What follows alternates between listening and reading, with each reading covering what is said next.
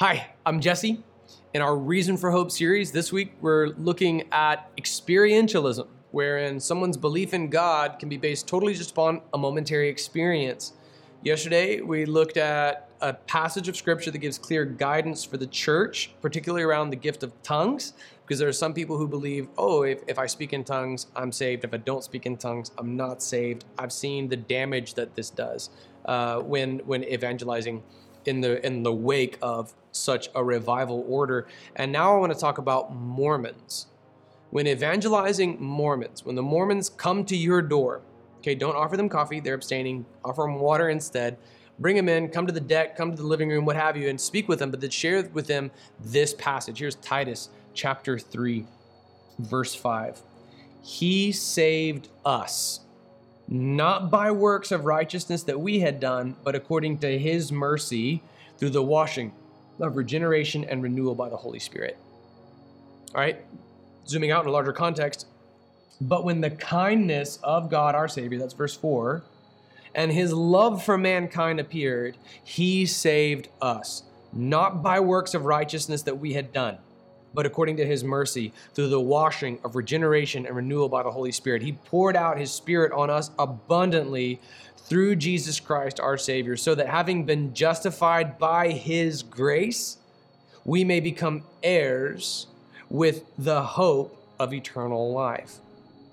This is completely contrary to the legalism innate within Mormon doctrine. They're at your house because they think that doing so saves them.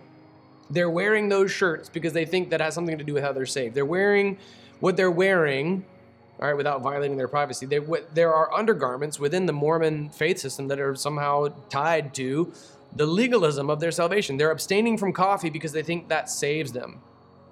It's a legalistic faith. They're on a mission because they feel like that might save them. So the very reason that they're at your door is a legalistic salvation, meaning if you do these things, you'll be saved. And this text obliterates our legalism. We're not saved by any acts of righteousness that we do. Ask the Mormons about their experience, and what they will describe is an emotional moment. This is why I wanted to bring experientialism into question. There are some apologetic methods that just don't work, and this is one of them, because even Mormons have emotional experiences. There's nothing in Scripture that says your emotional state is indicative of where you stand with God.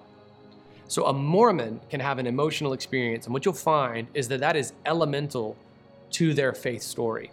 And if you can do anything to, I don't want to sound like I'm being condescending or anything like that, but if you can do anything to poke holes in that experience or cause them to question that experience, you can bring them here. You can also describe your own experience. This is what I did. Last time the Mormons came to my door, I asked them, what was your experience? And one of them described this moment at the table, reading the Book of Mormon aloud, and his mom looked at him and smiled, and that was an emotional moment for him, and his whole Mormonism was built on that moment. And then I was able to tell the story of asking God for the chance to hug Aiden and then doing homeless ministry alongside Reach Ministries. What's up, Rich Sims? We love you, man. We're praying for you guys.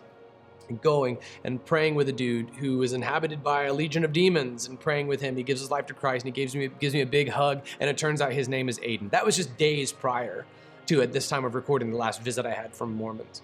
And I was like, that's just one experience I've had in the last week's time.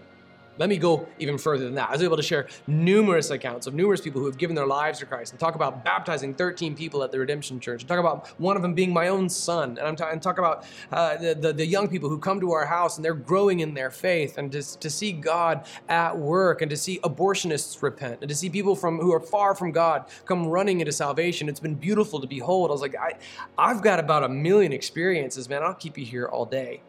But if you can show them that I've got experiences too, and if experiences are everything to you, here's my experience, but my faith goes beyond my emotional state. My faith goes beyond that. I know that none of the things that I do save me. None of those things saves me. I know, based on Titus 3, that I'm saved simply by an outpouring of the Spirit of God, that I am not saved by any work of righteousness, but just according to his mercy, through his washing and regeneration by the power of the Holy Spirit.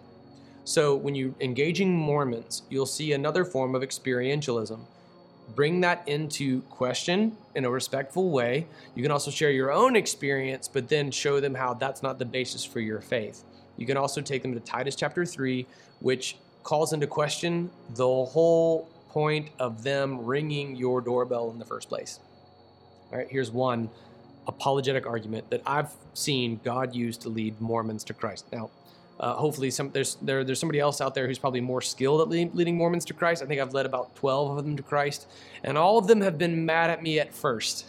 Watch them, look up the video Adam's Road for the story of a young Mormon man who came to the door of a Baptist pastor, heard this passage, and went home angry, but then ended up coming to Christ, leading his mom to Christ, who was a professor at Brigham Young University, and his dad and his brother.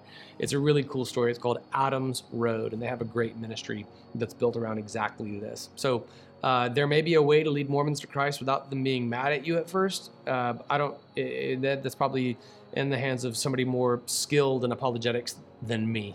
I want to pray for you really quick. God, as the Mormons come to our doors, would you help us show them the true gospel, that Jesus and the devil are not brothers, that the Book of Mormon is tried to, as an addendum onto Scripture, falsifies the whole faith system like a cult, that God, your true gospel requires nothing of us, that we're not saved by any acts of righteousness that we do, but just by your mercy and your grace that you pour out upon us. Would you set the Mormons free from their legalism? Would you unburden them right before our eyes on our deck? In Jesus' name we pray. Amen.